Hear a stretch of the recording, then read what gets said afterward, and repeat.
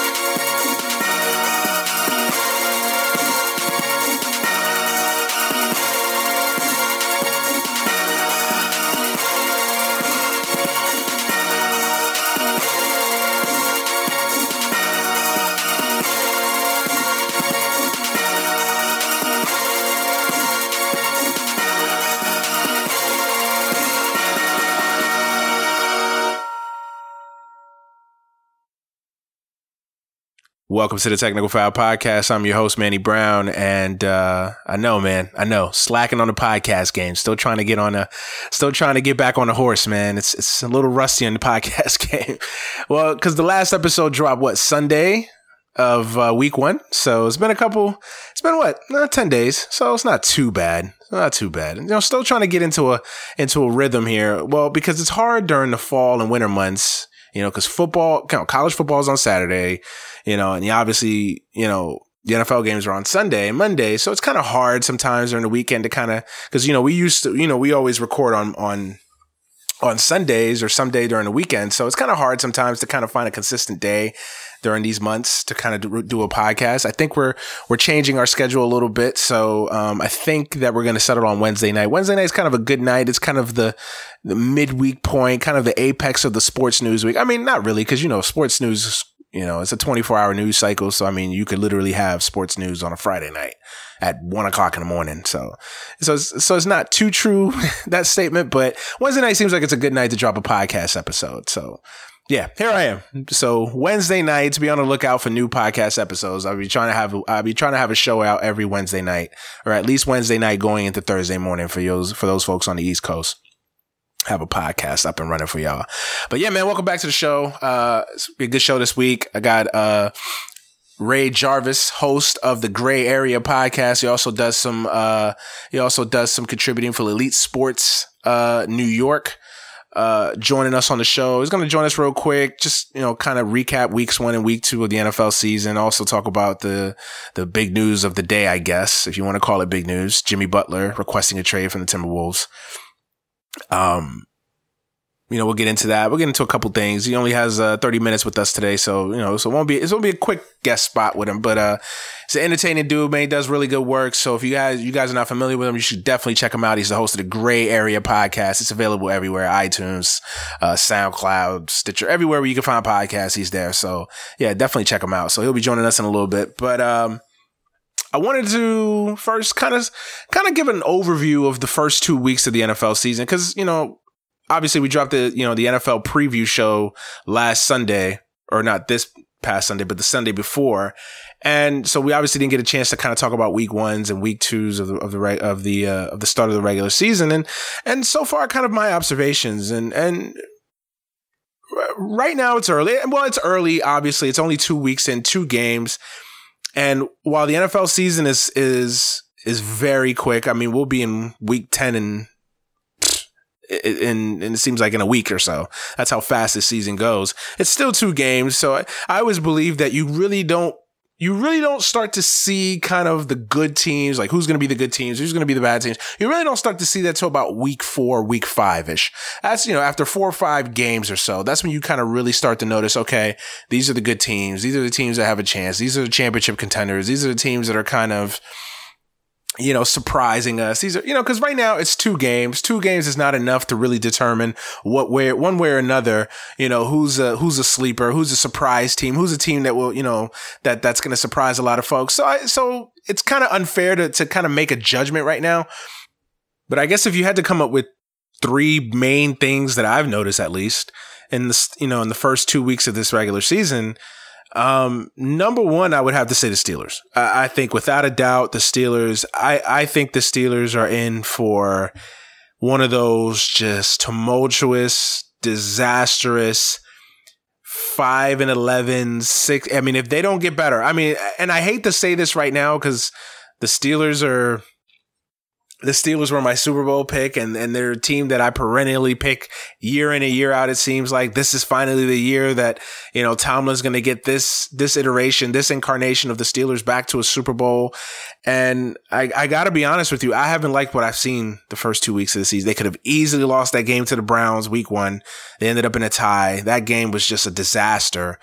Then you have the performance they had on Sunday against the fucking Chiefs, where the Chiefs, it basically was an arena league. It was an arena league game. That's basically what it was. No defense, no kind of defense whatsoever. The Chiefs just went up and down, did whatever they want. Patrick Mahomes, I might be wrong about Patrick Mahomes. Patrick Mahomes might be the real fucking deal. Like, he might be legit.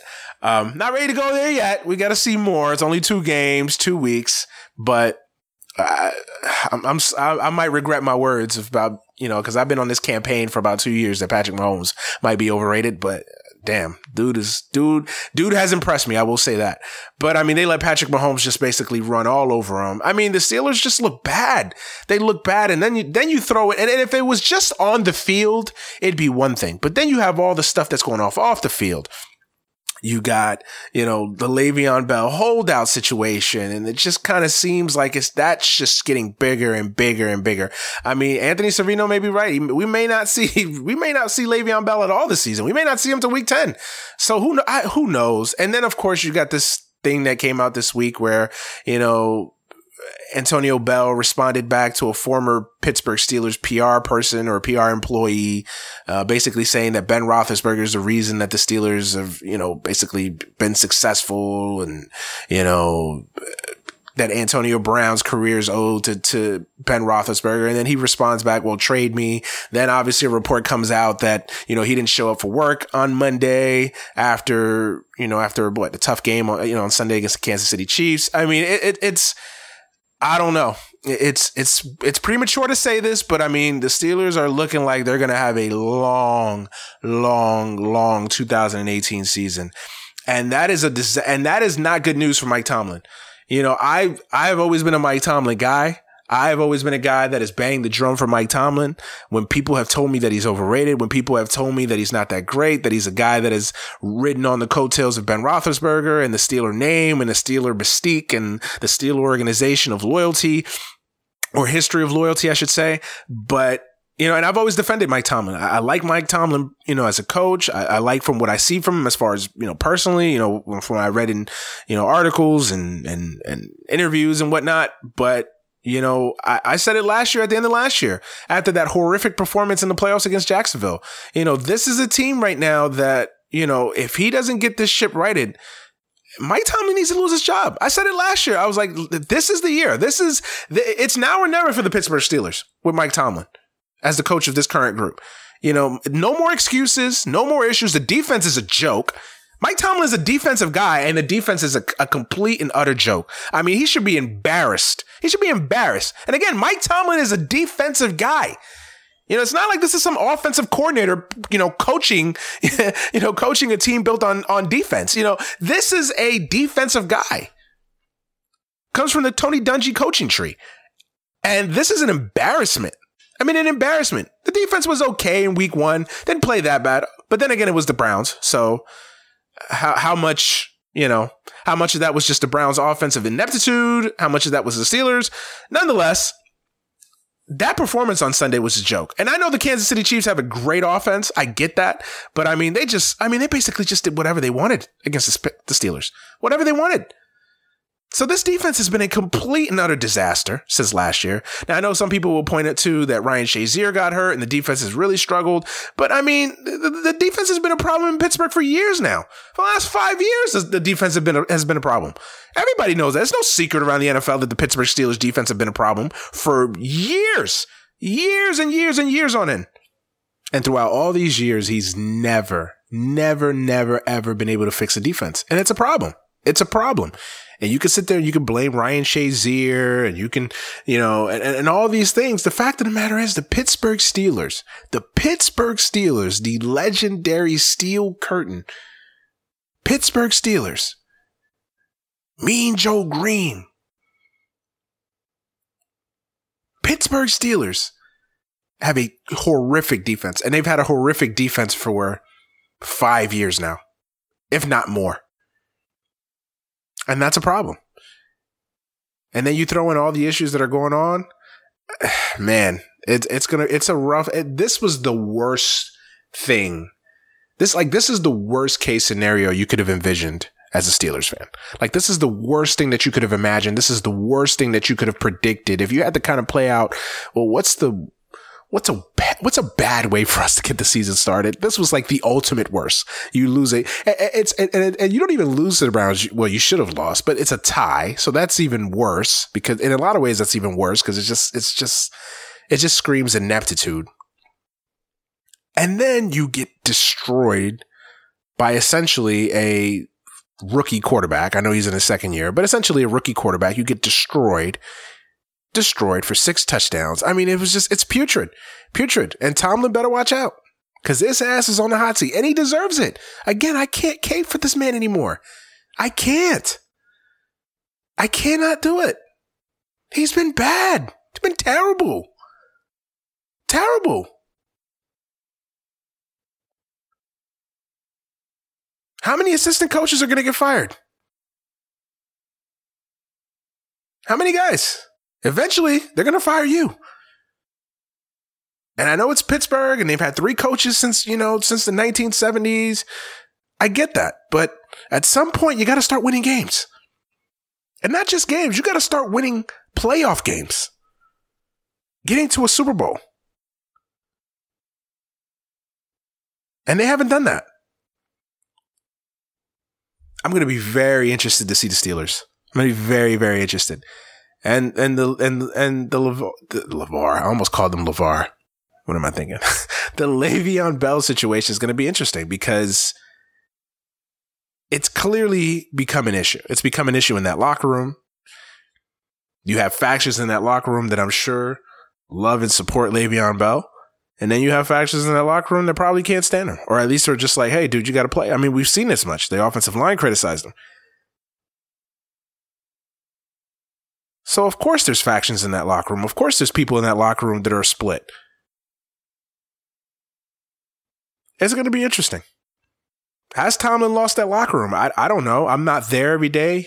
You guys aren't there every day. So it's hard for us to, it's hard for us to dissect it when we're not there every day. Obviously, we don't cover the teams. We're not there to see what's going on in those locker rooms. But if I'm looking at if I'm basing this and then I'm looking at this from the first 2 games of the season and these performances and all the things and all the chirping and all the bullshit that's been going on, I would venture to say that he's lost that locker room, or at least a segment of that locker room. And if he doesn't right this ship, if they start out 0-2 and 1, then there's going to be some serious problems in Pittsburgh. Serious problems. Now, I don't think that division's that great. I know the Bengals are off to the good start, but it's the Bengals. I mean, it's the Bengals. They do this every year. They'll play well enough to give. They'll play well enough to give Mike. They'll play well enough to give Marv Lewis a contract extension, and then they'll fall apart. So can't you see the Bengals going 10-6, 9-7, losing another playoff game? Marvin Lewis gets an extension, and they collapse and fall apart again and become the Bengals again. So it's typical Bengals. They just it's an endless cycle with the Bengals. And the Ravens, I don't know how to read the Ravens. I was so impressed with them in week 1. I know it was Buffalo. They destroyed Buffalo, just destroyed them, absolutely outclassed them, destroyed them. And then they go out there and they just get their asses handed to them by the Bengals in week 2. So I don't know how to read the Ravens. Some weeks I like the Ravens. Some weeks I don't like the Ravens. But to me, the Steelers are number 1. Number 2, the Seahawks. The dynasty is over. Now, I take personal enjoyment because I'm out here in Seattle and I've seen the phoniness and the bandwagon Seahawk fans from day one. I've seen the birth of this 12th man, this bandwagon that came out of nowhere. So I'm a little bit excited to see this happen. I'm excited to see that this mirage, this phoniness has come to a close. But man, the Seahawks are bad. They're just bad. They're fucking terrible. Their defense is their defense is still good. It's not what it used to be. And their offensive line, everybody talks about the Giants' offensive line. The Seahawks' offensive line is in the running. They're fucking terrible. Terrible. They can't protect Russell Wilson. They have no receivers. None. I've told you guys for years that the Seahawks wide receivers were overrated. And that was when they had Curse and Baldwin. Now they don't have Curse, and Baldwin's hurt. They have no wide receivers. They have no run game. Their offensive line is shit. Their tight ends are okay. The kid from Washington's all right. He's shown up. He's played a little bit better. I like him. But the tight end's okay. Brandon Marshall's on his last legs. They have no wide receivers. They have nothing. They have nothing offensively. Nothing. Their defense, while it's still good, it's still competitive, you can win with it. It's not the dynamic defense it once was. Not by any stretch of the imagination. They're old. The defense is old. It's beat up. I'll tell you, I have not been impressed with the Seahawks. To me, I think the Seahawks are going to be bad. I think they're going to be bad. I think the Seahawks are going to be 5-11, 6-10. I don't see that team being any good. And the only reason I'm not going lower because I think they have to play Arizona, and Arizona looks just atrocious. Arizona looks like they might be the worst team in that division by far, and I don't even understand that because I thought Arizona was a sleeper team, but Arizona just looks terrible. They might as well just go ahead and start Rosen now. Just end the Sam Bradford experiment. Just end it. What more do you need to see out of Sam Bradford? It's Sam Bradford. He hasn't been that great. Their defense hasn't been that great. David Johnson is a one-man show. Larry Fitzgerald's still good. He's still Larry Fitzgerald, but that team has just been bad. But the Seahawks, and that's the funny part, the Seahawks, because I've seen it from day one when the bandwagon was first created and was first built, and it is what it is now. I don't even have Blue Fridays at work anymore. It's amazing. There's no more Blue Fridays. There's not these fake, phony, fraud-ass fans walking around, oh, Seahawks, go Hawks, go Hawks. Not anymore. It's quiet as can be. Quiet as it can motherfucking be. Matter of fact, I don't even see motherfuckers wearing Seahawks gear anymore. That's how crazy it is. Have the mighty have fallen. Amazing. But yeah, man, jokes aside, the Seahawks look terrible. Terrible, terrible, terrible. So I guess that would be my second thing. The second theme.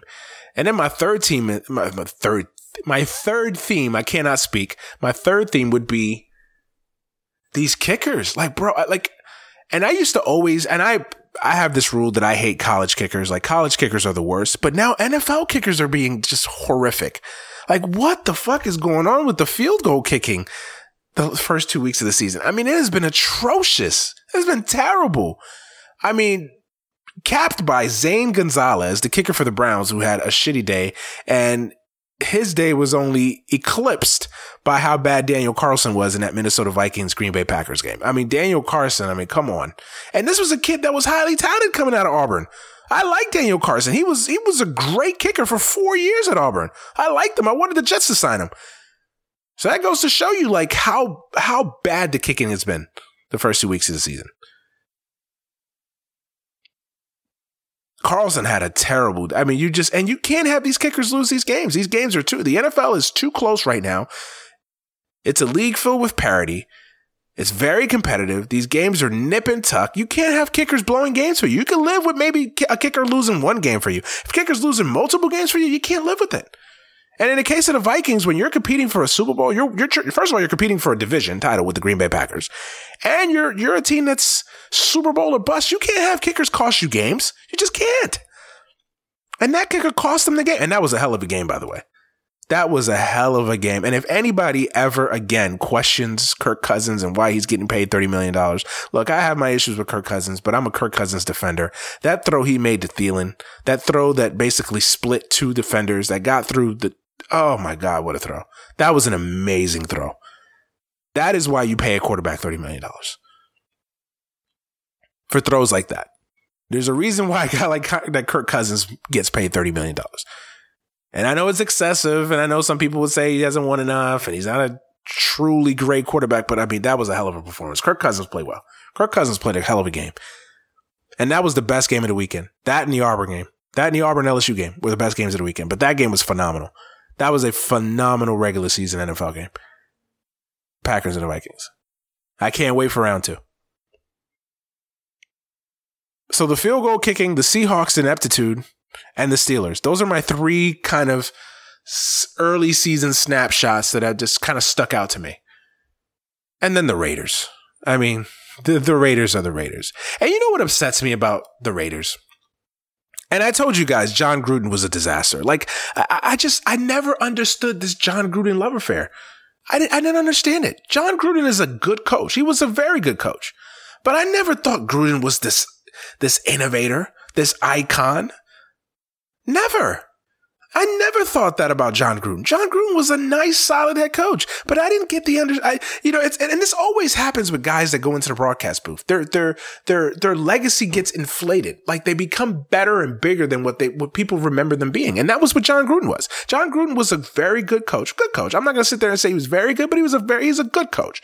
Won a Super Bowl, Dungy's players, but a good coach. And won a Super Bowl. But then you bring him back out of retirement, bring him back out of mothballs. You give him 10 years, 10 years. All that money. And so far, I haven't been impressed. The way he handled the whole Khalil Mack situation.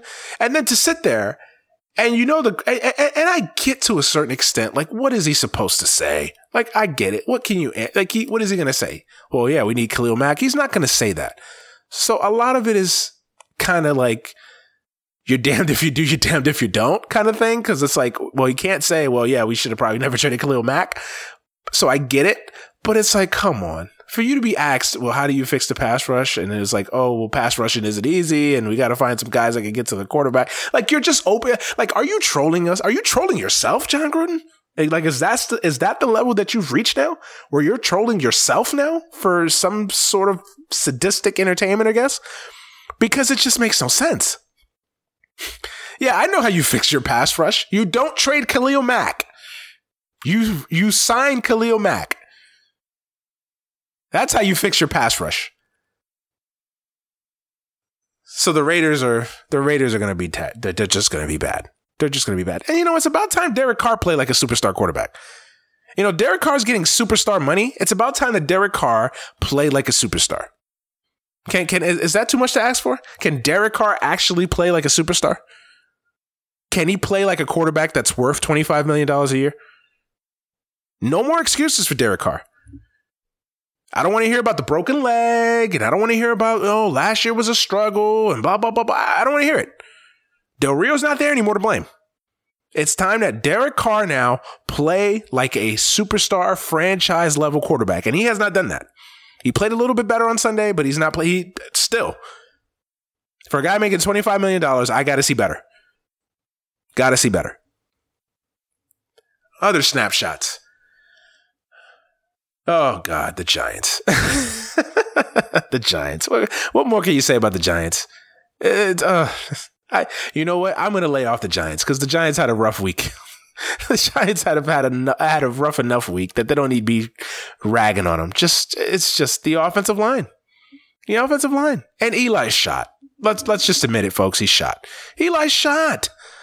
Why is it so hard for people to believe that? Why is it so hard for people in the NFL to let go? He's shot. He's been shot for 3 years. I keep telling people, Eli hasn't played well in a while. I kept telling you guys in the offseason. Even last year when the whole sit-down thing happened and Geno Smith to start instead of Eli. I was like, Geno, he hasn't played well in 2.5 years. He's been terrible. Terrible. And this notion, this idea that Eli was just going to find the fountain of youth and play well again was a fallacy. Was a fallacy. Now it's not all on him. The offensive line is terrible. How is Eric Flowers still in the league? Can anybody explain that to me? How is Eric Flowers still have an NFL job? And it's a rhetorical question. I know the answer. He's a 9th overall pick? So he's going to get chances after chances, but enough already. Enough already.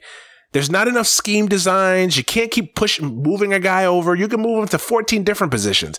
There's only so many positions on the offensive line. The guy sucks. He's terrible.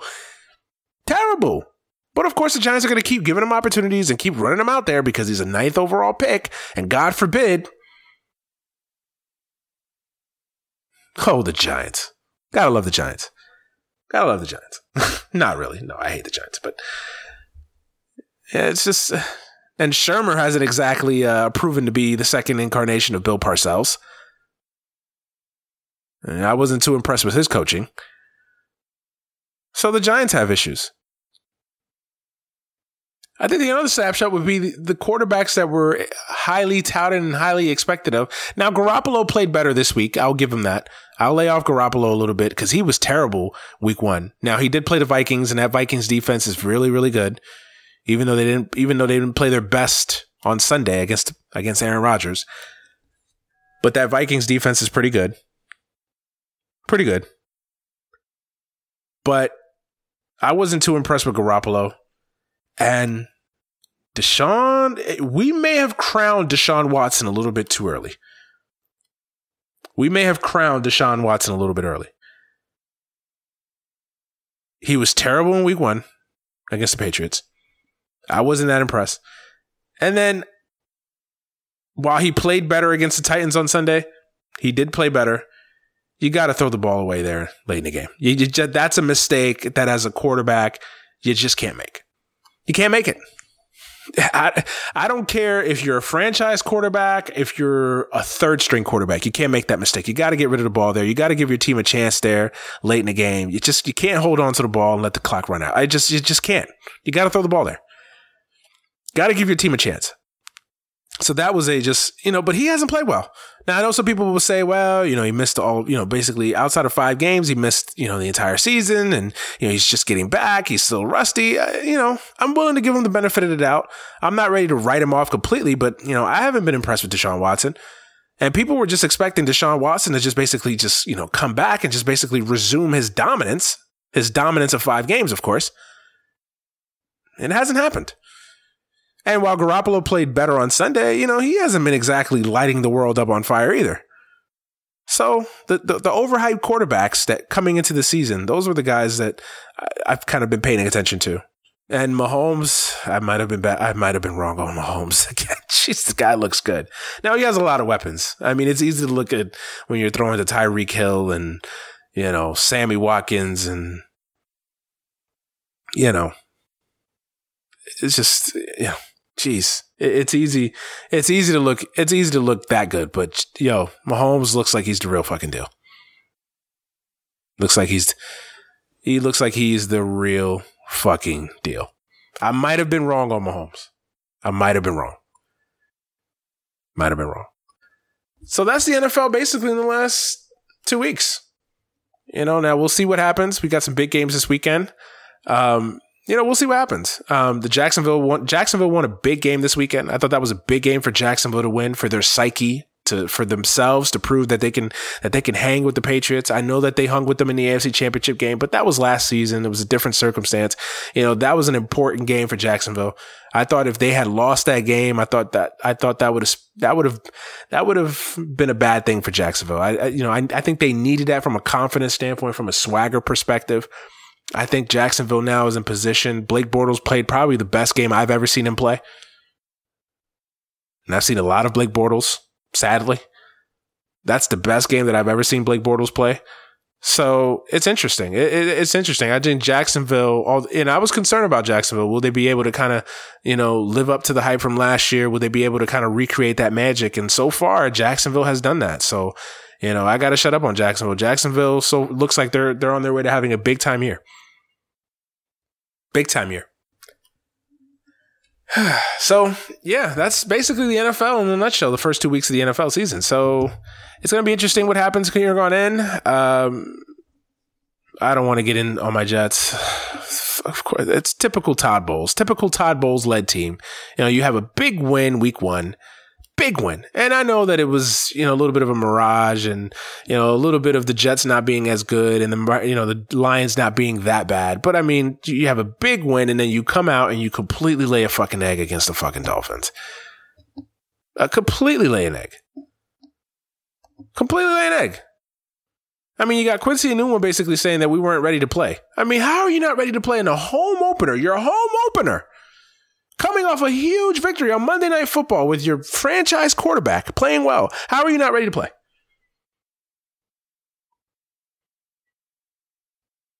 How are you not ready to play? How are you not ready to play?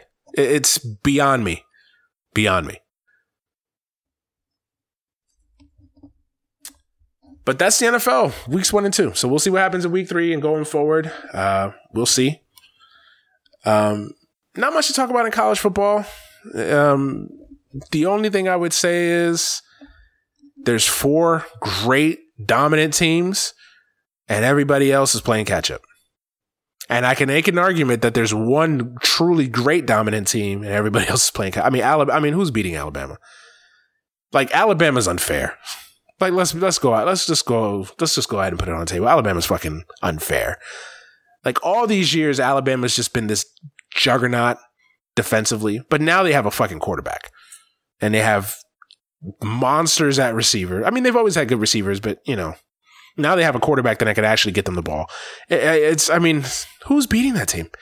Now their defense is not as good as it's been. They've kind of flipped a little bit, kind of like how Stanford flipped a little bit. Their offense is a little bit ahead of their defense. Alabama's in that similar boat. Their defense is still good. Don't get me wrong, but man, and I thought Ole Miss was actually going to play well in that game. I actually had Ole Miss being competitive with Alabama, and they just completely blew them out of the water. Completely. I mean, it was a mismatch. I mean, you would have thought Ole Miss was, South Toledo State. Some also ran. So, Alabama, man. Now, the SEC West is tough. LSU, that was a hell of a win by LSU. I didn't see that one coming. That quarterback is good. Burrows is good. Burrows is proof that sometimes you just need a guy that can just make plays. And LSU just needs a guy that makes plays. You don't need a superstar at quarterback in LSU because their offensive line their lines are always good. Their O lines and their D lines are always good. They've got obviously a great defense. They've got competent receivers and they got a competent running game. They just need a quarterback that could just make the throws when they need to. And Burrows is that guy. And I was impressed with Burrows. And the statistics won't show, oh my God, he had a great game. But when that team needed him to make plays, he made plays. And I've been impressed with Burrows. The first couple games of the season. So LSU looks like they're back. Auburn is still very good. I'm not going to take anything away from Auburn. Auburn's good. Auburn's really good. I love Stidham as a quarterback. I think he's a phenomenal college quarterback. Their running game is not as good as it was last year. They don't have a Kerryon Johnson that they can lean on, and that's a problem for Auburn because we all know how that offense is predicated on the run. But I think Auburn is still really good. And then obviously you got Mississippi State. I'm not ready to put Mississippi State on the Auburn LSU level, but obviously Mississippi State's played well. So it's going to be interesting. It's going to be very, very interesting the next couple weeks in college football. Anyways, I got my man Ray Jarvis, host of the Gray Area podcast, coming on the show. He's our guest this week. We're going to break down this Jimmy Butler trade request that blew up Twitter earlier, it seems like. I don't understand that. Jimmy Butler's not that great, but we'll get into that. We'll also get into LeBron going to LA. He's done some coverage on that. And we'll also get into his thoughts on the NFL season, basically 2 weeks in. So, he's a good dude, man. He does great work over there at the Gray Area Podcast and at Elite Sports New York. And, he's going to be joining us here in a couple minutes. I've been trying to get him on the show for a couple weeks, and, we finally lined it up this week. So, I think you guys will really enjoy that spot. He's only going to be on with us for a little bit because he's got to run, unfortunately, but we will try to have him on longer. But, I think you guys will definitely enjoy it. So we're going to take a quick break, and then we'll have Ray Jarvis on. All right. So stick around. We'll be back. Soldier City on the beat, boy.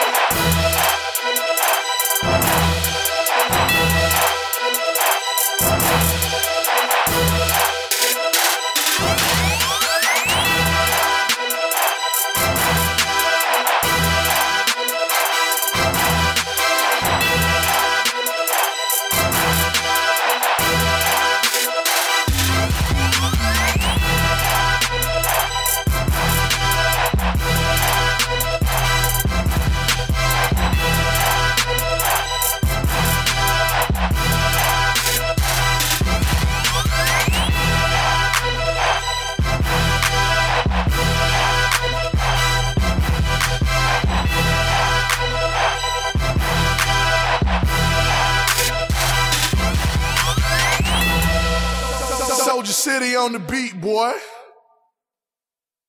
Welcome back to the podcast, and I am joined by Mr. Ray Jarvis, host of the Gray Area Podcast, and also you do some contributing work for Elite Sports New York, right? I do. They reached out to me. They wanted the podcast on Elite Sports New York, and then I decided, why not start sports writing? I can write. I hate to do it, but then I'm like, you know what? It's all inclusive. and if it helps generate listeners to the show, if they read a little piece, this piece is dope. Let me see what he's talking about. I figure I'm selling myself, and I'm giving people sports the way they want to hear it, the way they want to read it. Absolutely, I feel you. I'm kind of in a similar boat. Like a lot of people told me to start writing, and I'm good at it, but I just hate doing it. So I definitely understand. But yeah, Ray Jarvis, host of the Gray Area Podcast. If you guys haven't checked it out, it's available everywhere. Anywhere you can find podcasts is there. So check it out. The man does excellent work. Before we get into it, man, I just always like to give my guests a quick bio, a quick introduction. Like for the listeners that haven't heard you or ever checked out your work, just tell them a little bit about yourself. Tell them how you get started podcasting, although you already gave a brief intro, I guess, to that. Just tell them about your podcast, just a little brief bio about yourself and how you got started or whatnot. Since 2014. It started out real grassroots. I had a show called Car Sessions with a former co-host. The whole idea was, sports doesn't get told the way we talk it, like inside of like a barbershop where we just keep it funky. So we was like, we would do car sessions to get people sports the way we feel like they really want to hear it, as opposed to the ESPN way of doing things. Mm-hmm. Then once that faded away, I realized that, it's a lot of misinformation as far as sports media. It's a lot of narratives being pushed and not enough facts. A lot of times people choose sides and the facts are in the middle or in the gray area. So I decided to launch the Gray Area as a way to give people the facts. I'm never really choosing a side. I'm 100% upfront with the listeners. Either I like it or I don't like it.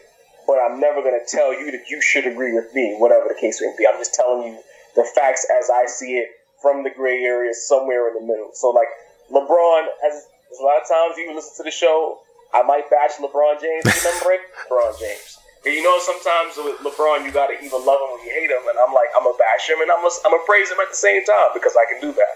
So that's me, Ray Jarvis, host of the Gray Area. If you want facts, if you don't want narratives, you just want someone that's going to tell you exactly how they feel, I'm your guy. Absolutely. He's right about that, man. I found the podcast and liked the work, so we connected, and here he is, man. So dude does definitely does great work, so check him out. So yeah, let's get into it, man. I guess, well, you kind of buried the lead a little bit. One of the big pieces that you've been working on, I know on Elite Sports New York, and then definitely on the podcast, is LeBron and his whole transition over into LA. I guess it was no big secret. Obviously, the whole NBA season last year was about the decision part 3. And, yes, the ramifications of that. And it was kind of a not so subtle secret. I'm a Laker fan. So I'm like, I've always been like, I don't want LeBron because I'm a card carrying LeBron James hater, like proud member of that. I've bashed this man his whole career. Like, I mean, of course, I'm like you. no one's going to ever take away his talents. No one's going to ever take away his greatness. Definitely one of the 5 to 10 greatest basketball players we've ever lived. I can quibble about top 2, top 3. It's all subjective at the end of the day. Obviously, we're not going to get into that, but we all know his greatness. You'd be an idiot to argue that. But I just didn't want the LeBron drama. I didn't want everything that comes along with LeBron. And I've always said this, like, I'm a LeBron James, the basketball player hater. Like, you can't hate the man. The man does great work outside for his community. He's done good things. He's an outstanding brother, never gets in trouble. So I've always said that, like, the athlete, the player, the basketball player, from basketball fan to basketball player, I can't stand LeBron, but as a person, like, I have nothing to say about LeBron James. So that's always been how I've kind of broken that down. But talk about how this whole thing went, and like just your thoughts on how everything went. Did you think it was a done deal that he was definitely going to LA? Was it a situation where you're like, okay, we kind of got to see a little bit? Like, just break down everything from your perspective on how you felt about the whole LeBron James situation and his basically decision part 3. Well, first of all, I want to give you credit for saying that you don't dislike LeBron James the person. There's a few people, that we come across as sports fans who can't seem to differentiate the athlete, the character that we see on television from the person. Exactly. I'm a Kobe Bryant fan, just to go off on a tangent. And there's people who hate Kobe and they never met the guy. Like, I don't know Kobe Bean Bryant off the court. I love Kobe the Laker. You know what I'm saying? Exactly. So, hearing you say that is very refreshing because there's certain people who really can't differentiate the two. But going to the LeBron question, I'll be 100 with you because that's what I try to do. I didn't see this coming. Like, I heard it, but more often than not, when you follow the sports, you follow the media, you don't necessarily, if they keep telling you that player A is going to city B and they keep beating you over the head with that for a whole entire season, more often than not, that move doesn't transpire. I mean, we kind of saw it with Paul George. Everyone saw Paul George is going to be a Laker, and then he stayed in Oklahoma City. Yeah. LeBron James would leave Cleveland again.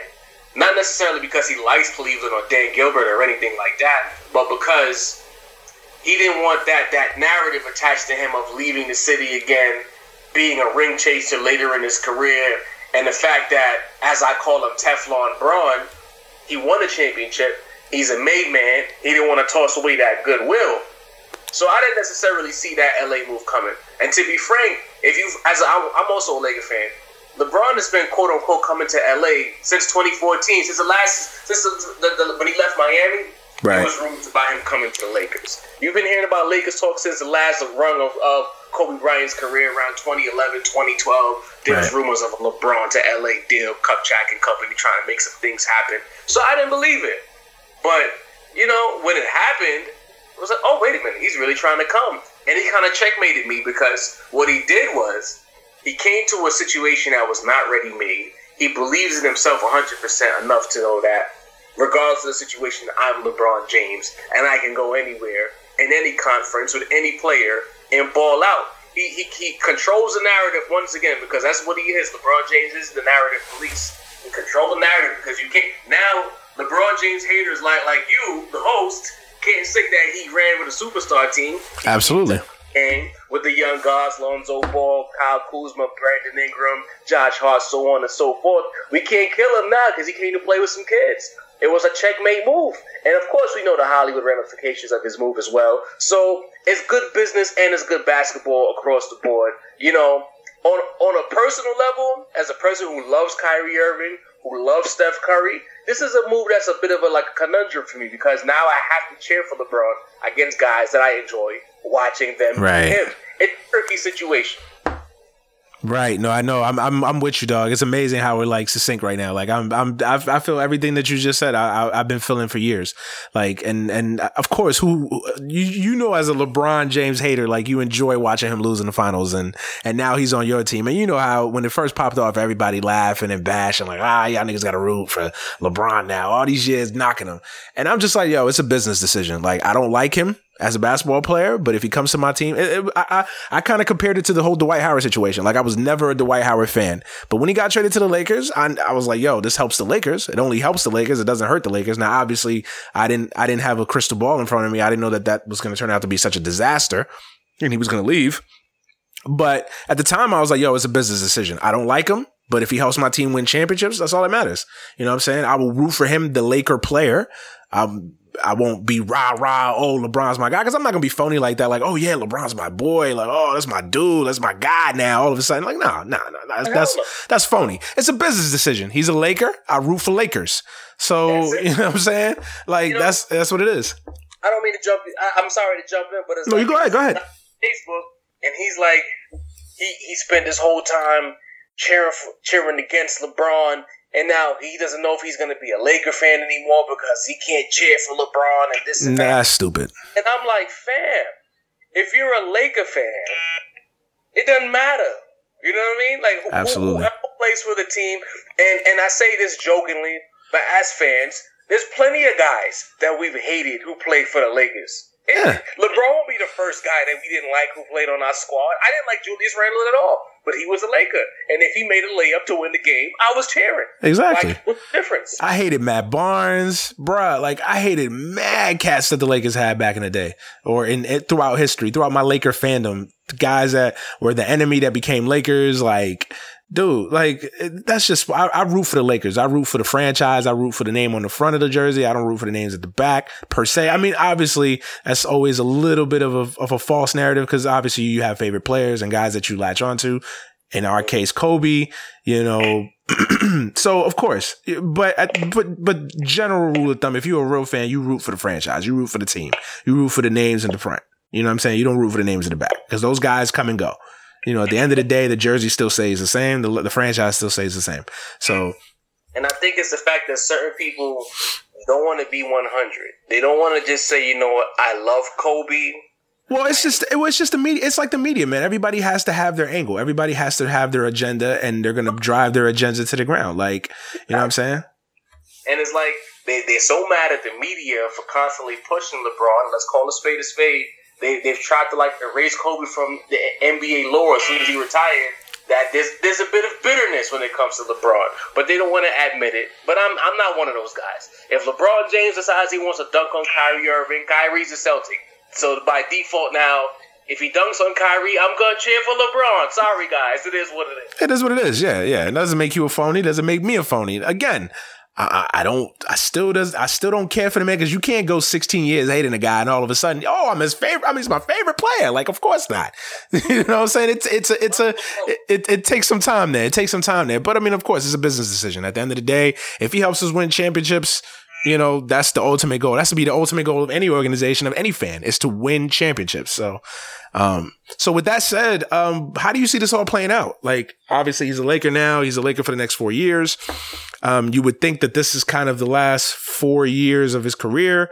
You know, I mean, he may stick around after that. Who knows? Depending on his health, depending on how, you know, he maintain. I mean, we all know LeBron is a physical specimen, but he is 32, 33 years of age. By the time this contract's over, he'll be 36, 34, 37. You know, even LeBron James is going to have some wear and tear eventually. So how do you see this all playing out? Or do you see this being a situation where, you know, it's going to take a year to kind of gel and blend and then eventually, you know, the championships will come? Or how do you see this happening exactly? How do you see this kind of all playing out?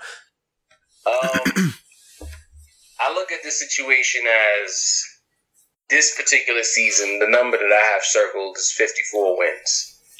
Mm-hmm. Not just because we added LeBron James, but because if you look at the Lakers team, if you're being objective, they won 35 games last year, where their roster wasn't ever 100% healthy for extended stretches of the season.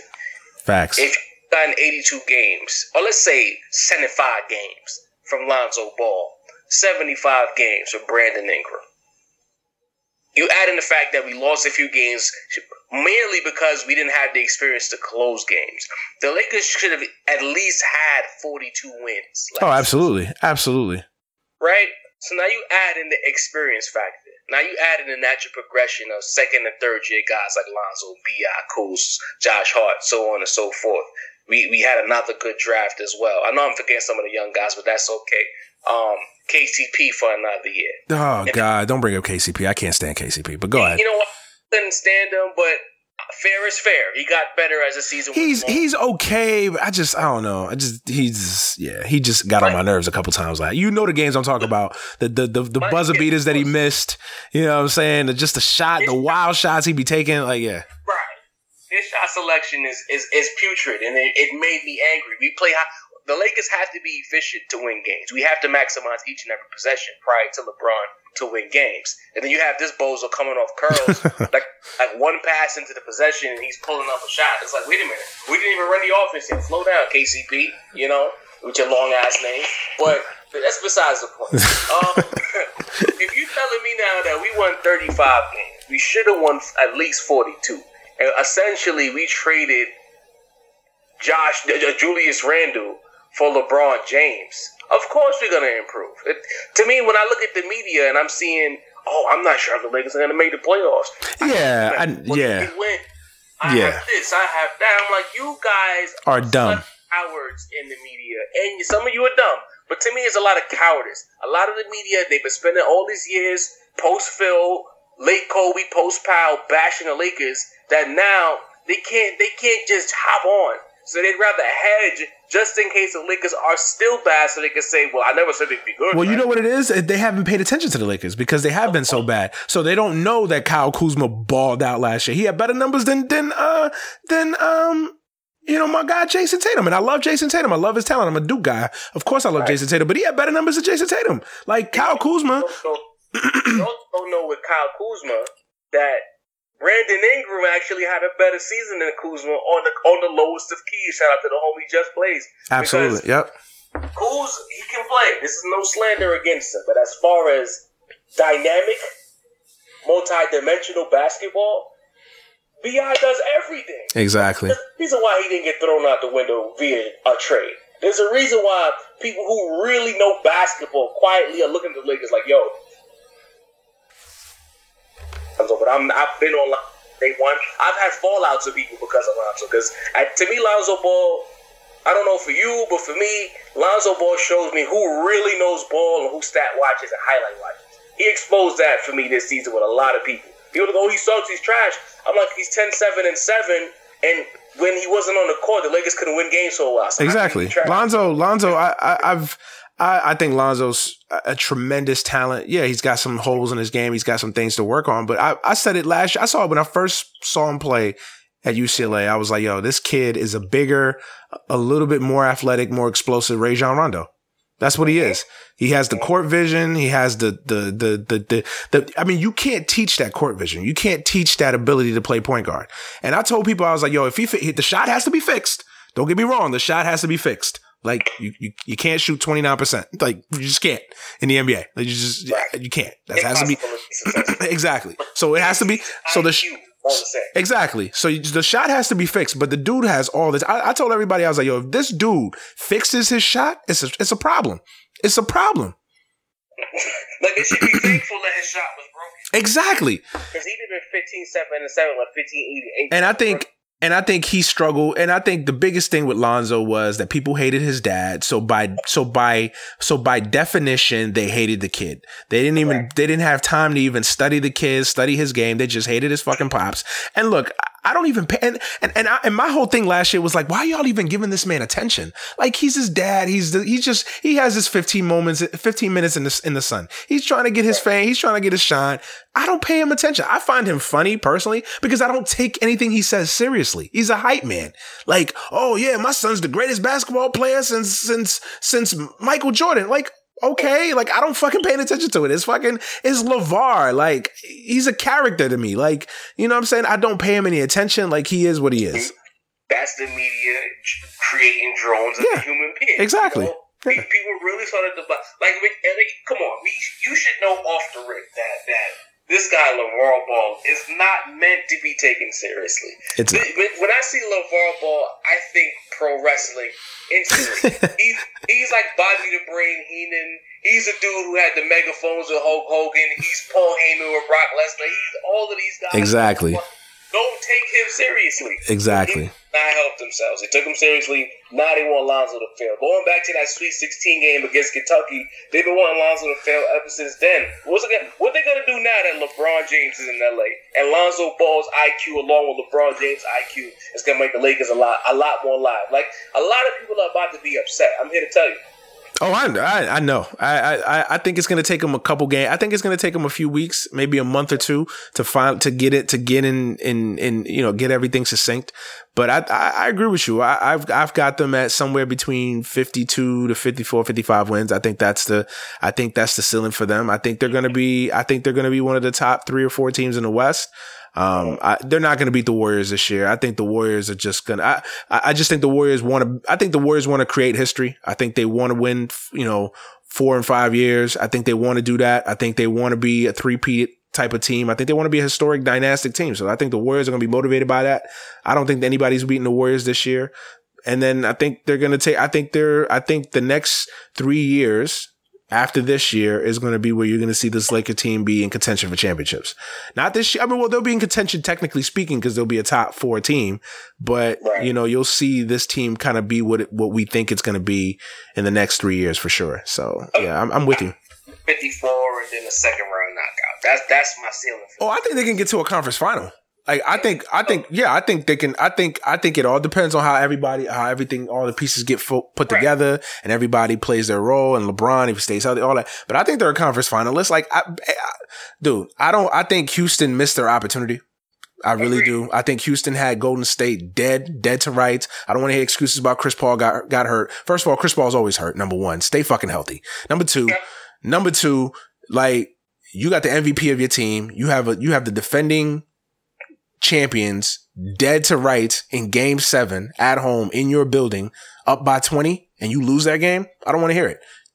I don't want excuses. I don't want keep saying, if CP3 would have played blah blah blah blah blah, but I'm here to tell people that if Iguodala never got hurt, the series should have been over. Exactly. They forget that. Dog, thank you. They forget that. Matter of fact, the Warriors fucking gagged 2 games in that series. They could have easily won game 4, and they could have easily won game 5.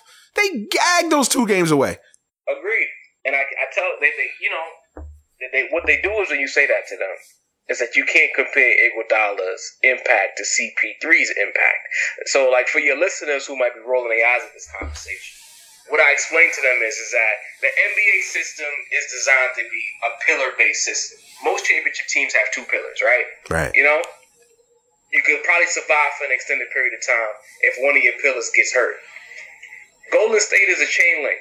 They're not a pillar team, so they are some or all their parts. If you break a chain link, right, it's no good anymore. It has to happen. They're not going to win. Anybody can get hurt. It could be Draymond, it could be Clay, it could be Steph, it could be Iguodala. They're not going to win a championship without their full allotment of players. So losing Iguodala knocked their whole rotation out of balance. You had a bozo like Kevin Looney on the floor taking minutes away from guys who like, I couldn't understand when Iguodala got hurt. Where was JaVale? Like, JaVale McGee couldn't get off the bench to save his life.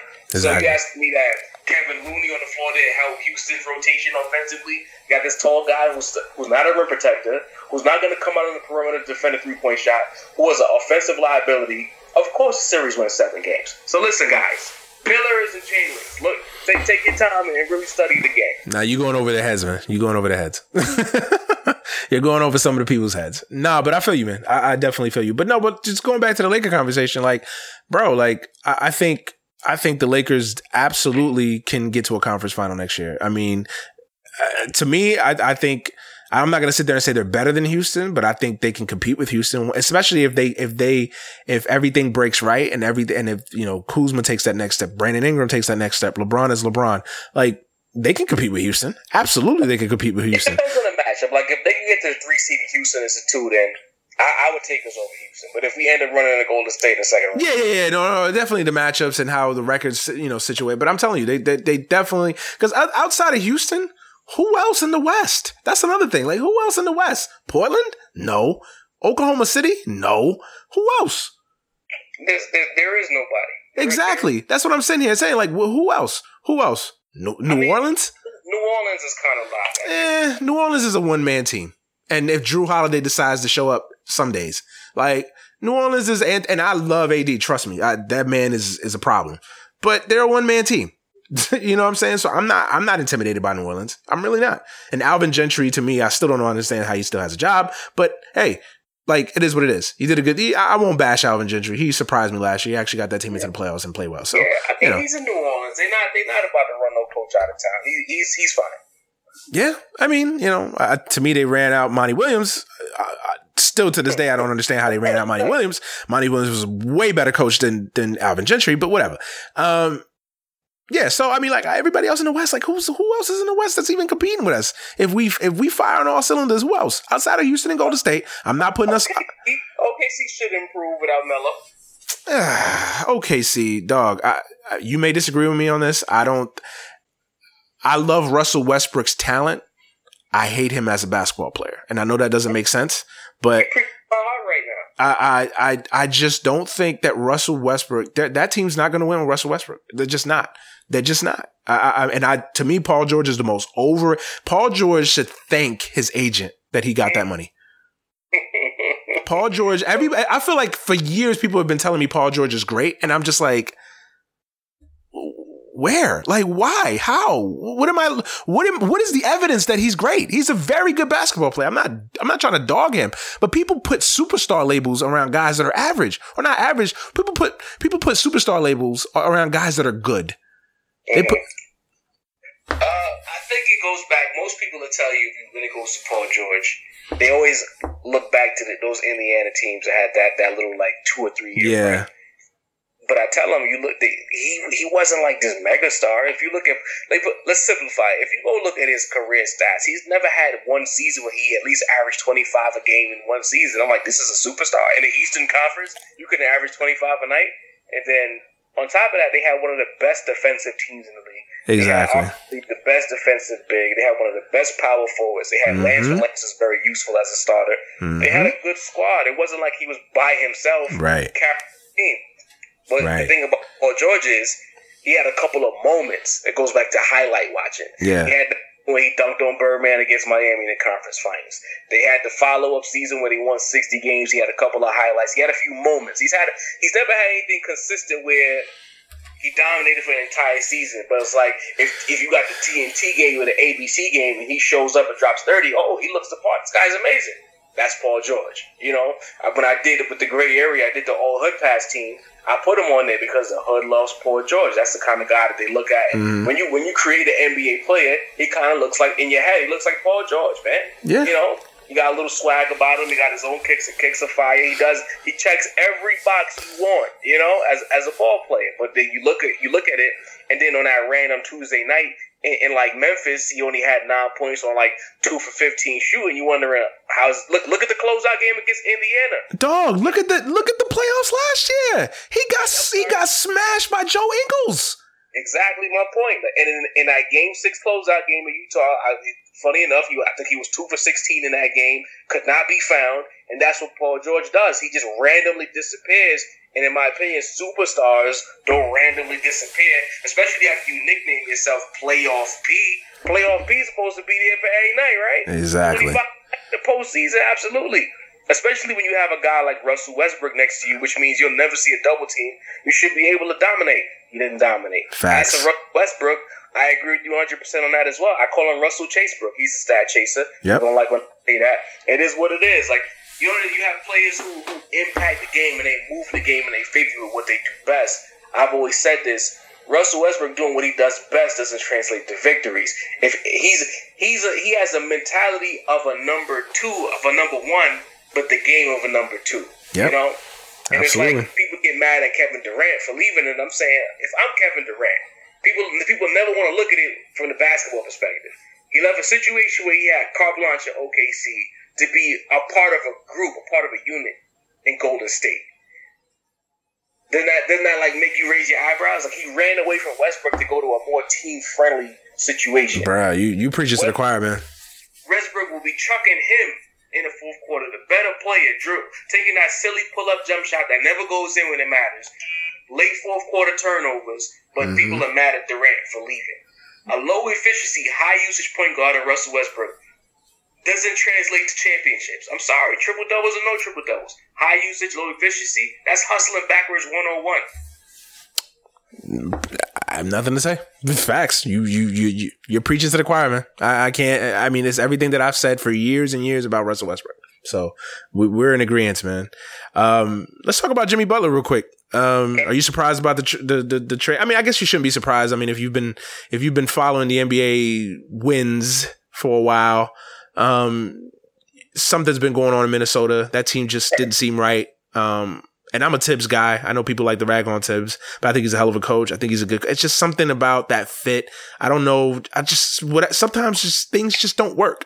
Like you think that they should work, but they just don't. Like it for whatever reason, it hasn't worked in Minnesota. Something's going on in that locker room. I don't think all those pieces necessarily fit from a chemistry standpoint.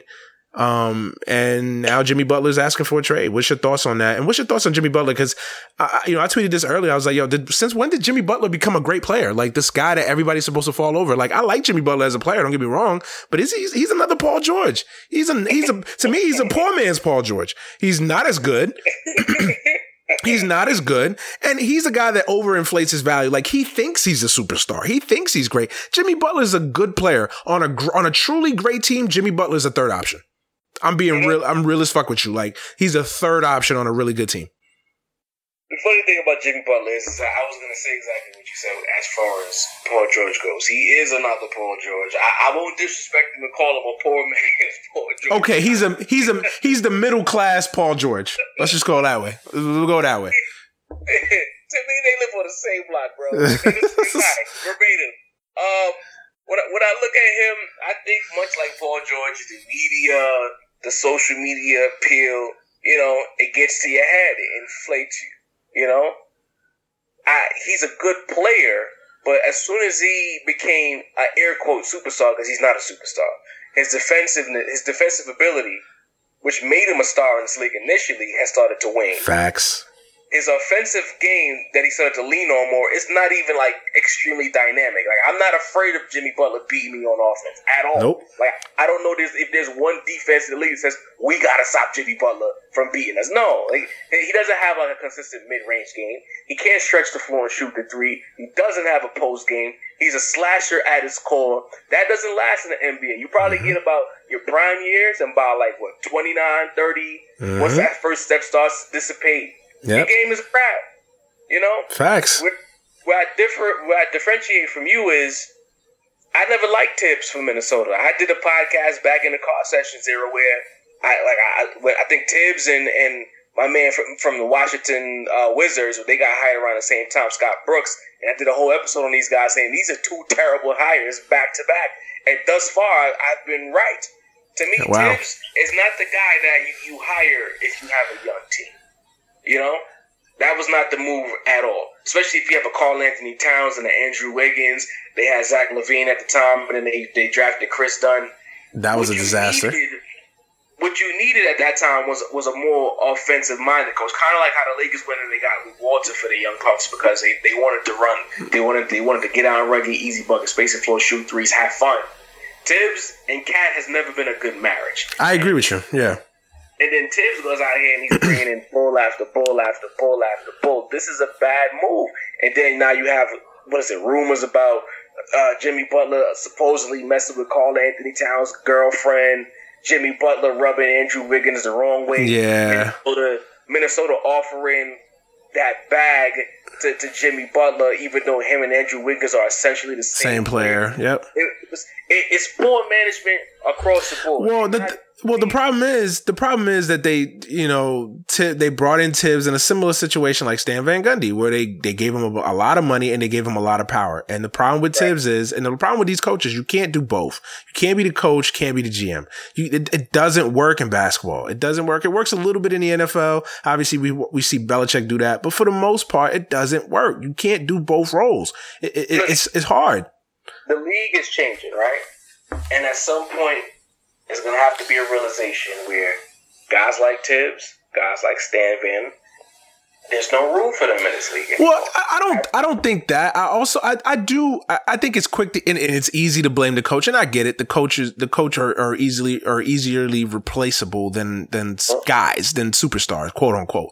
But to me, I think Andrew. I've never been an Andrew Wiggins fan. I never loved him in college. This was a guy that had all that hype, went to Kansas and did nothing. Okay, you can blame the system, you can blame this, you can blame that, but the fact of the matter is, this was a guy that was looked at as a superstar, as a once in a generation talent. I was never impressed with him in college. I thought Jabari Parker was better. And if Jabari Parker hadn't hurt his knees, he'd be better than Andrew Wiggins. That's a fact. And I've never been an Andrew Wiggins fan. Andrew Wiggins has all the talent in the world, but he's never put it together. And let's be fair, Karl Anthony Towns has regressed. Now, how much of that is Tibbs and Karl Anthony Towns?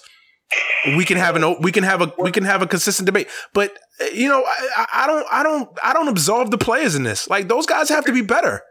But this is why I'm saying there's no room for Tibbs in the Stan Vans. Part of the reason why Jimmy Butler was there, or majority of the reasons, because Tibbs was there. Mm-hmm. Tibbs' belief system, Tibbs and his lack of developing these young guys is the reason why you're saying he's regressed. Great. All these young players, when they come into the league, as much as their talent speaks for itself, it's also coaching that's going to get you to the next level. Right. Again, we can talk about Kobe for a second. Kobe with Del Harris was cool. When Kobe got with Phil and that afro grew out, it was a different type of ball game. Exactly. It's up to the coaches to take you to that next level. And Tibbs and what he does best does not mesh well with Karl Anthony. I'm telling you, as soon as Jimmy Butler gets traded, I bet you Tibbs is gone within 10 months from now. He'll be out the door as well. Yeah, I think I agree with you. I think it was just a bad marriage. It didn't work for whatever the reason. It just didn't work. And yeah, I mean, I think the Butler situation is interesting. So where do you see him ended up? Obviously, there's a room. Obviously, there's he has his choices. First of all, he doesn't have leverage. Nobody. First of all, he's a free agent, or an impending free agent, and no smart team. And I don't put the Knicks in that category because they do have a jackass for an owner. So I'm not going to put them in that category. I can see the Knicks are the one team that I would see like, oh yeah, let's trade all of our assets to get Jimmy Butler, who's a free agent, and we could just go ahead and sign him in the offseason anyway. But if I'm a GM, I'm like, yo, I'm not trading my assets. I'm not trading from a position of strength to put myself in a position of weakness. Like, he's going to be a free agent anyway. Like, I'll take my risks that I'll be one of the 30 teams that'll romance him in free agency. I'd rather do that than give up my assets. Like, if I'm the Knicks, if I'm any organization, if I'm, there's rumors that obviously he wants to go to either the Nets or the Clippers or the or the Knicks. Like, if you're any one of these three franchises, like, why would you give up your assets to trade for these guys? Now, I think the Knicks are the team with the most assets out of those three.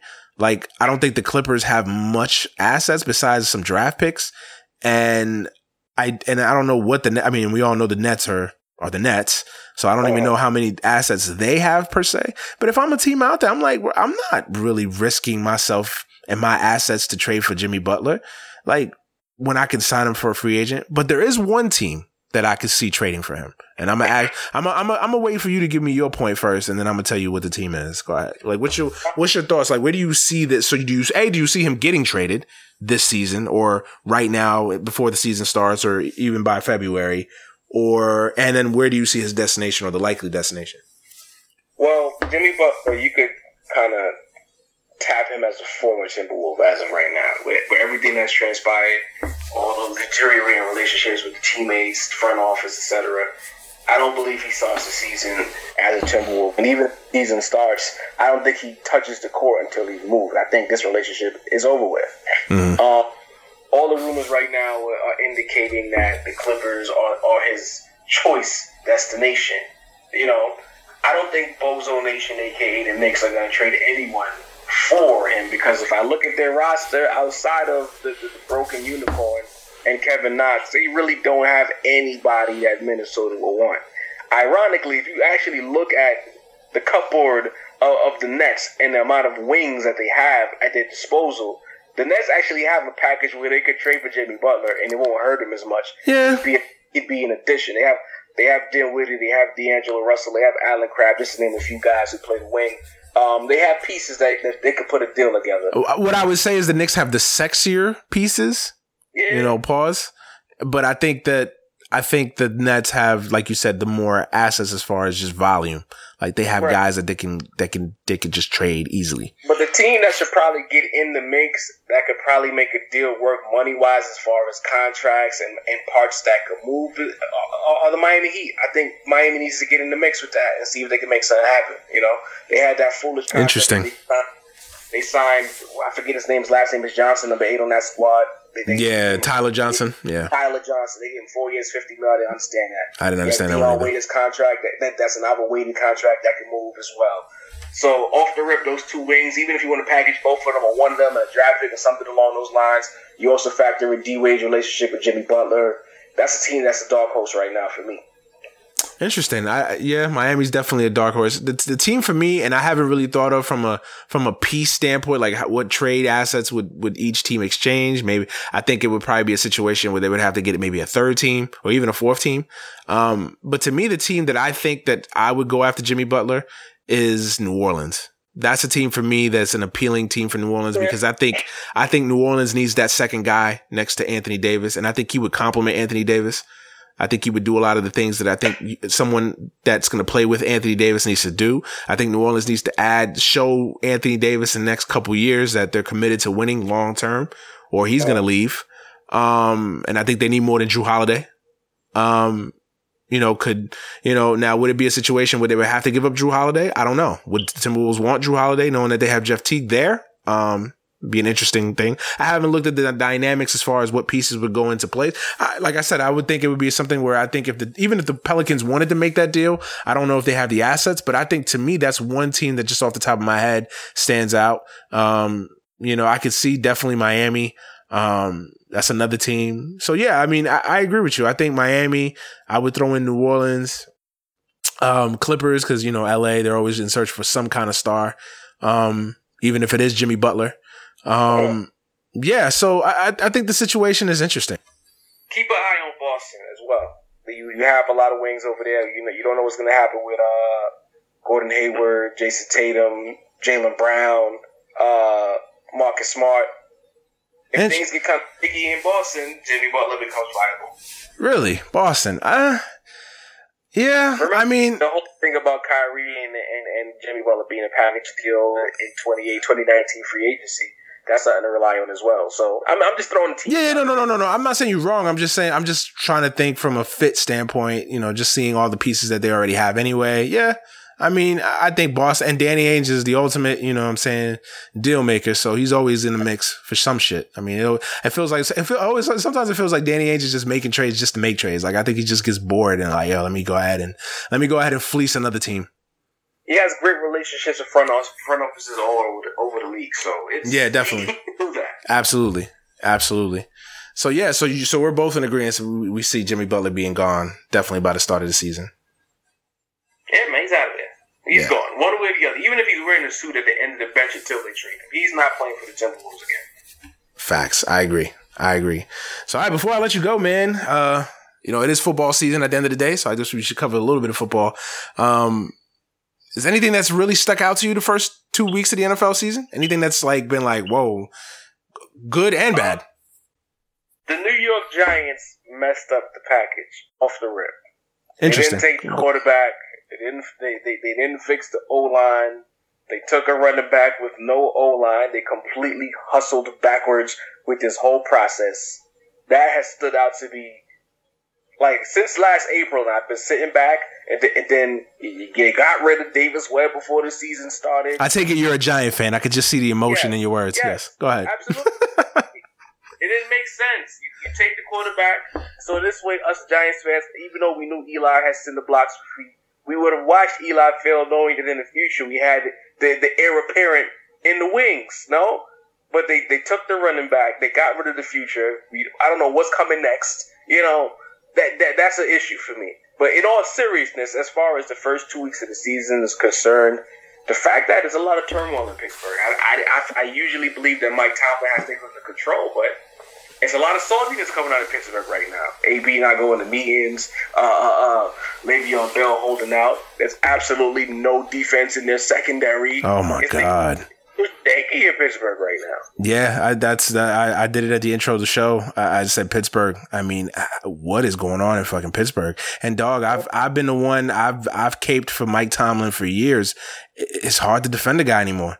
The team has been a disappointment. I mean, think about it. If I were to tell you right now, you could have a roster with arguably now, it's all subjective, the top three players at the three most important skill positions in the league, and you haven't even sniffed the Super Bowl? Super Bowl. You would be like, no way. And that's the Pittsburgh Steelers I'm talking about. It's not like I'm telling you the Jacksonville Jaguars or the Buffalo Bills. Like, this is the venerable, the honorable Pittsburgh Steelers. And they haven't even sniffed the Super Bowl? That's a problem. And dog, the discipline on that team is and you know what lost me from Mike Tomlin was last year in that performance against Jacksonville. That team was flat, didn't show up. Jacksonville punched them in the mouth. They never recovered. You know what I'm saying? I know they fought back late, made it close. 40 points to Blake Bortles. 45. Yeah. To Blake Bortles. Absolutely. You should get fired. Like, and again, I've been the biggest Mike Tomlin supporter. Like, when people have knocked him, when he lost that playoff game to Tebow, I was like, I can't knock him, blah, blah, blah. He's won a Super Bowl. But yo, I can't defend the guy anymore. The guy has been a disappointment. And I said it in the offseason. I said it after the playoffs last year. I said it at the beginning of this year. I was like, it's now or never for Pittsburgh. It's now or never with this current group, this current roster. It's now or never. You're tied to the Browns. You get smoked at home by Kansas City. You can't stop a nosebleed. You still haven't replaced Troy Polamalu. And he's a defensive guy. It's not like this is an offensive guy. This is a defensive guy. This is his calling card. The Tampa 2, Tony Dungy coaching tree. Like, this is who he is. If he was in New York City or Los Angeles or Boston or Philadelphia, he would be fired. Gone a long time ago. He would have been fired after the Tebow game. Agreed. But he would have been fired after the Tebow game. He had 3 coaches since the 70s. He's kind of leaning on that right now. Yeah, so, but dog, I think the seat's getting hot because they fired Todd Haley, and eventually, it's only so many coaches you can fire. There's only so many guys you can make walk the plank. Eventually, they're gonna make your ass walk the plank. And I think for the wash, he's going. I think. Yeah, I think I know it's only 2 games and they're still technically 0-1. Still a lot of time, but dog, if he doesn't fix this, if this turns out to be one of those tumultuous 5-11, 6-10 years, he's gone. He's gone. He has to be. He has to be. And you lose Le'Veon Bell, he's out of there. Yeah, has to be. Has to be, man. Anything else? Patrick Mahomes. I know it's a cliche that get on the quarterback. There was a lot of hype last season for Mahomes, but at the same time, I was skeptical because I'm like, all this hype and watch him come out there and crap the bed. The fact that he's hit the ground running, Andy Reid looking like he's doing it against another quarterback. To me, Kansas City was a quarterback away, no Alex Smith, but I always felt like Kansas City was a quarterback away, and if Mahomes gets busy and continues, once the film gets out, if he continues to play at this level, Kansas City's viable. And to the Dallas Cowboys, give Zeke the damn ball. Please. Ezekiel Elliott needs 25 carries a game. Dak Prescott has been overrated from day one. I don't know why they ran Tony Romo out of town for Dak Prescott when it was always Zeke. It didn't matter what Dak did. It was always Zeke. Then Zeke, 17 carries, 18 carries. He doesn't even get the ball in the passing game anymore. I'm like, if you want to score points, you want to control the clock, give your best player the football, Cowboys. I'm not a Cowboy fan, but it's mind-boggling to me that you're still putting the ball in Dak's hand. Give it to Zeke and win games. Yeah, I know. I agree with you. I was wrong. I was wrong on Mahomes. I was one of those guys that was like, oh, Mahomes is going to be a bust. He's a Big 12 quarterback. I don't trust him. But I've been proven wrong. I've been proven wrong. Does that mean that you're not buying Baker Mayfield either? I'm on the fence. I like Baker. I liked him in college, but I don't know. I bought all the stock in Baker, bro. I'm not gonna lie to you. Yeah. Before the draft process, I told people just casually, not even like prognosticating, I felt that Baker was the best quarterback in the draft. Just saying that. I didn't think he was going number 1 because I thought he was too small. Then the Browns picked him number 1. I said, wait a minute, so they see the same thing I see? Can I get a scout job? Because that boy is good. Oh, I'm telling you, Baker Mayfield's going to be so good. That's all. Whatever he gets on the field, it's a wrap. Yeah, I agree, man.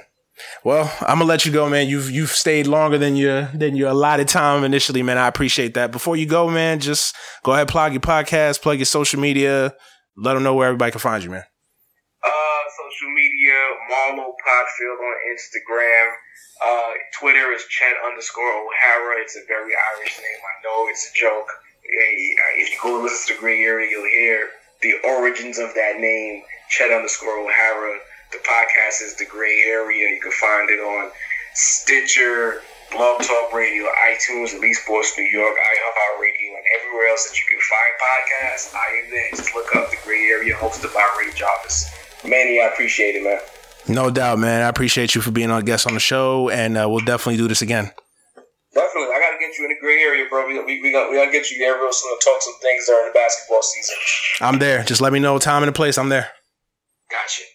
All right, bro. Ray, we'll holler at you later, man. Thank you for being on the podcast, bro. Stay up. Stay blessed. Brothers and sisters, brothers and sisters, I don't know what this world is coming to. Fouls of the week. And my foul of the week this week goes to Urban Meyer, our old friend. Why not, right? Now, did anybody watch that bullshit, sit-down interview he had with Tom Rinaldi on ESPN that was played on Monday night? I think it was on Halftime, or was it on SVP, Scott Van Pelt's Sports Center or whatever, whichever. I saw it on Scott Van Pelt, but they might have played it at halftime, I think. I'm not sure. But anyway, he had a sit-down interview with Tom Rinaldi, and basically just kind of, just talking to Urban Meyer after everything had went down, and now that he's getting ready to come back and coach for the first time, that bullshit ass suspension that he received. And I don't know if I got a chance to talk about it, obviously, when I got sick, when everything had went down, or when the decision had come down. So I don't even think I had a chance to even cover it. But the fact that they suspended him 3 games, 2 of which were cupcake games at best. And I know that TCU wasn't exactly a cupcake, but TCU wasn't beating Ohio State. Was complete and utter bullshit. It was complete and utter bullshit. You were better off not even suspending him, but to suspend him 3. You know what would have showed me something? By that Ohio State administration? Suspend him for 3 big games. Suspend him for the games against Wisconsin, for the games against Iowa, for the games against Michigan. God forbid Michigan, or God forbid, Michigan State. But suspend him for those games. There's no rule that you have to suspend him the first 3 games of the season. Suspend him for the 3 big games. Hey, you failed us as a leader and an administrator. You know what? You get suspended for the 3 biggest games we have as a program this year. You get suspended for the, God forbid you suspend him for Michigan, of course. But, you're suspended for Wisconsin, for Michigan State, and for Iowa. You don't get to coach those games. But of course they're not going to do that. Of course, that would actually, take some guts and some fucking, some actual morals and some values worth a damn in college sports. God, wake me up when that fucking happens. But be that as it may, got suspended 3 games. And, now he has this sit-down interview. And then and I won't bore you with the details, but if you guys haven't seen it, I'm sure you can go on YouTube and find it or whatever. But this idea that Urban Meyer is a victim. He basically painted himself out to be I did nothing wrong, and that, I thought I did what's best for blah, blah, blah. Just to say, this isn't a guy that wasn't remorseful. He didn't come off as a guy that was remorseful.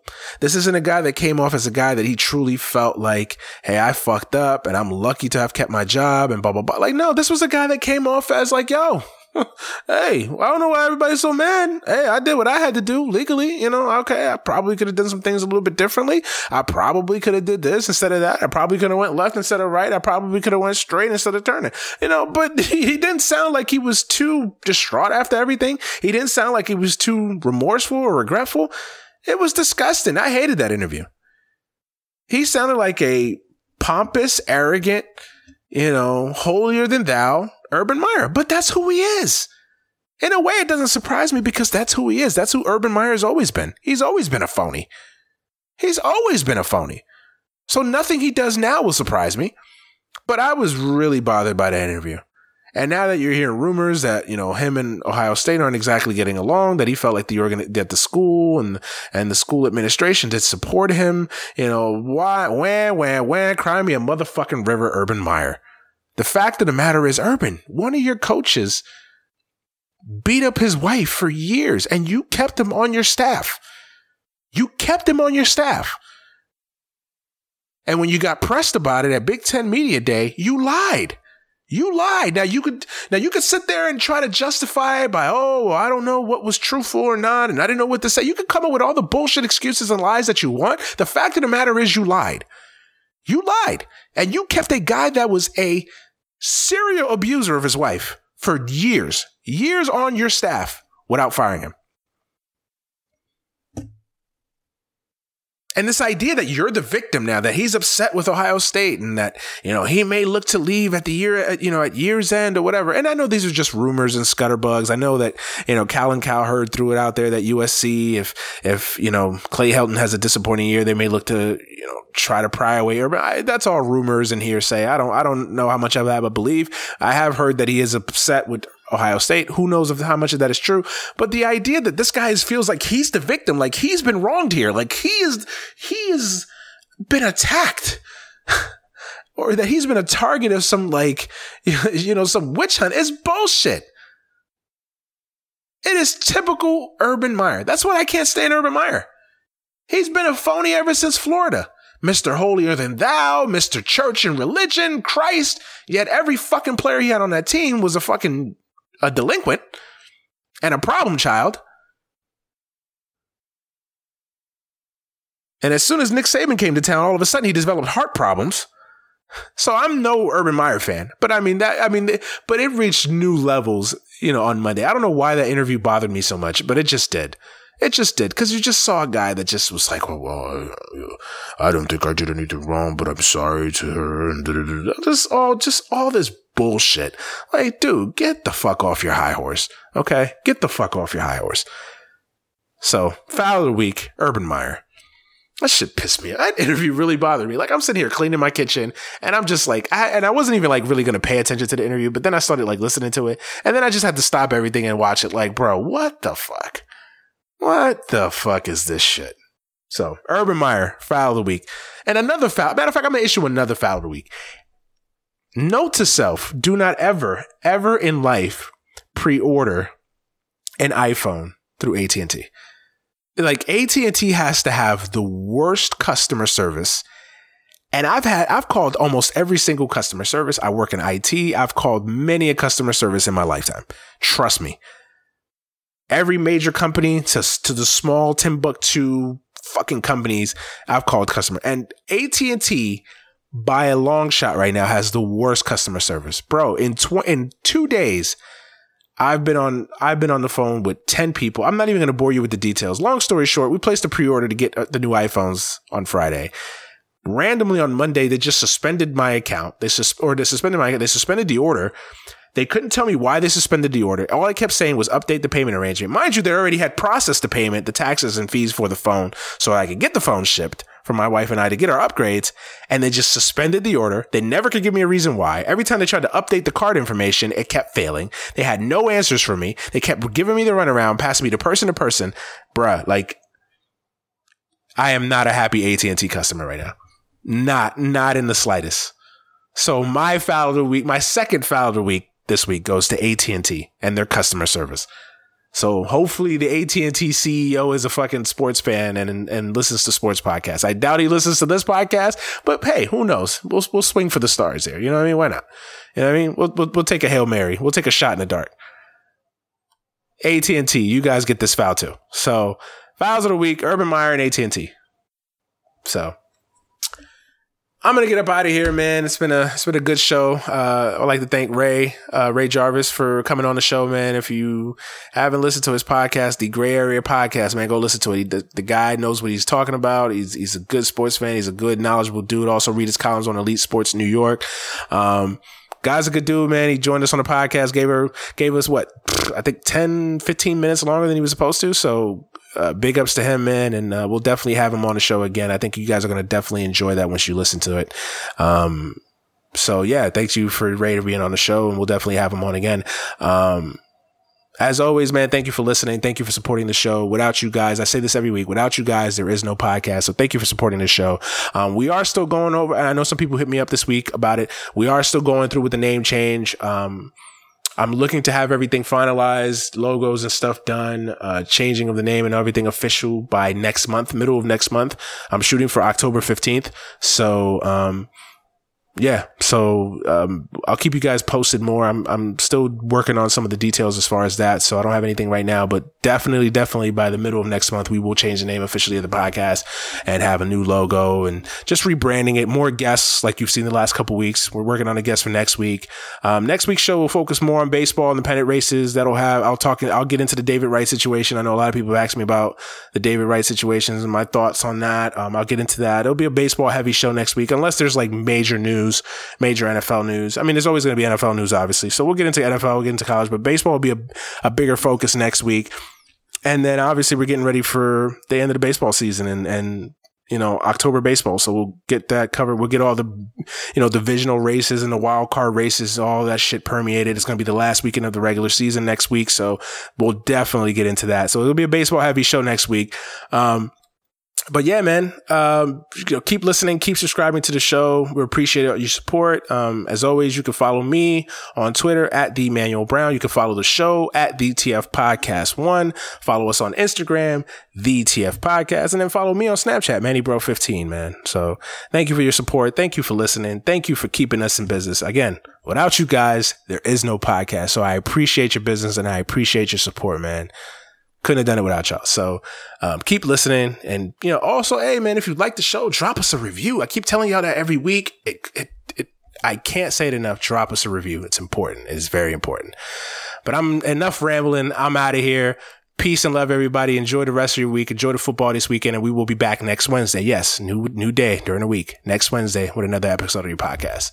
I am Manny and I'm out. Peace. Serious sound.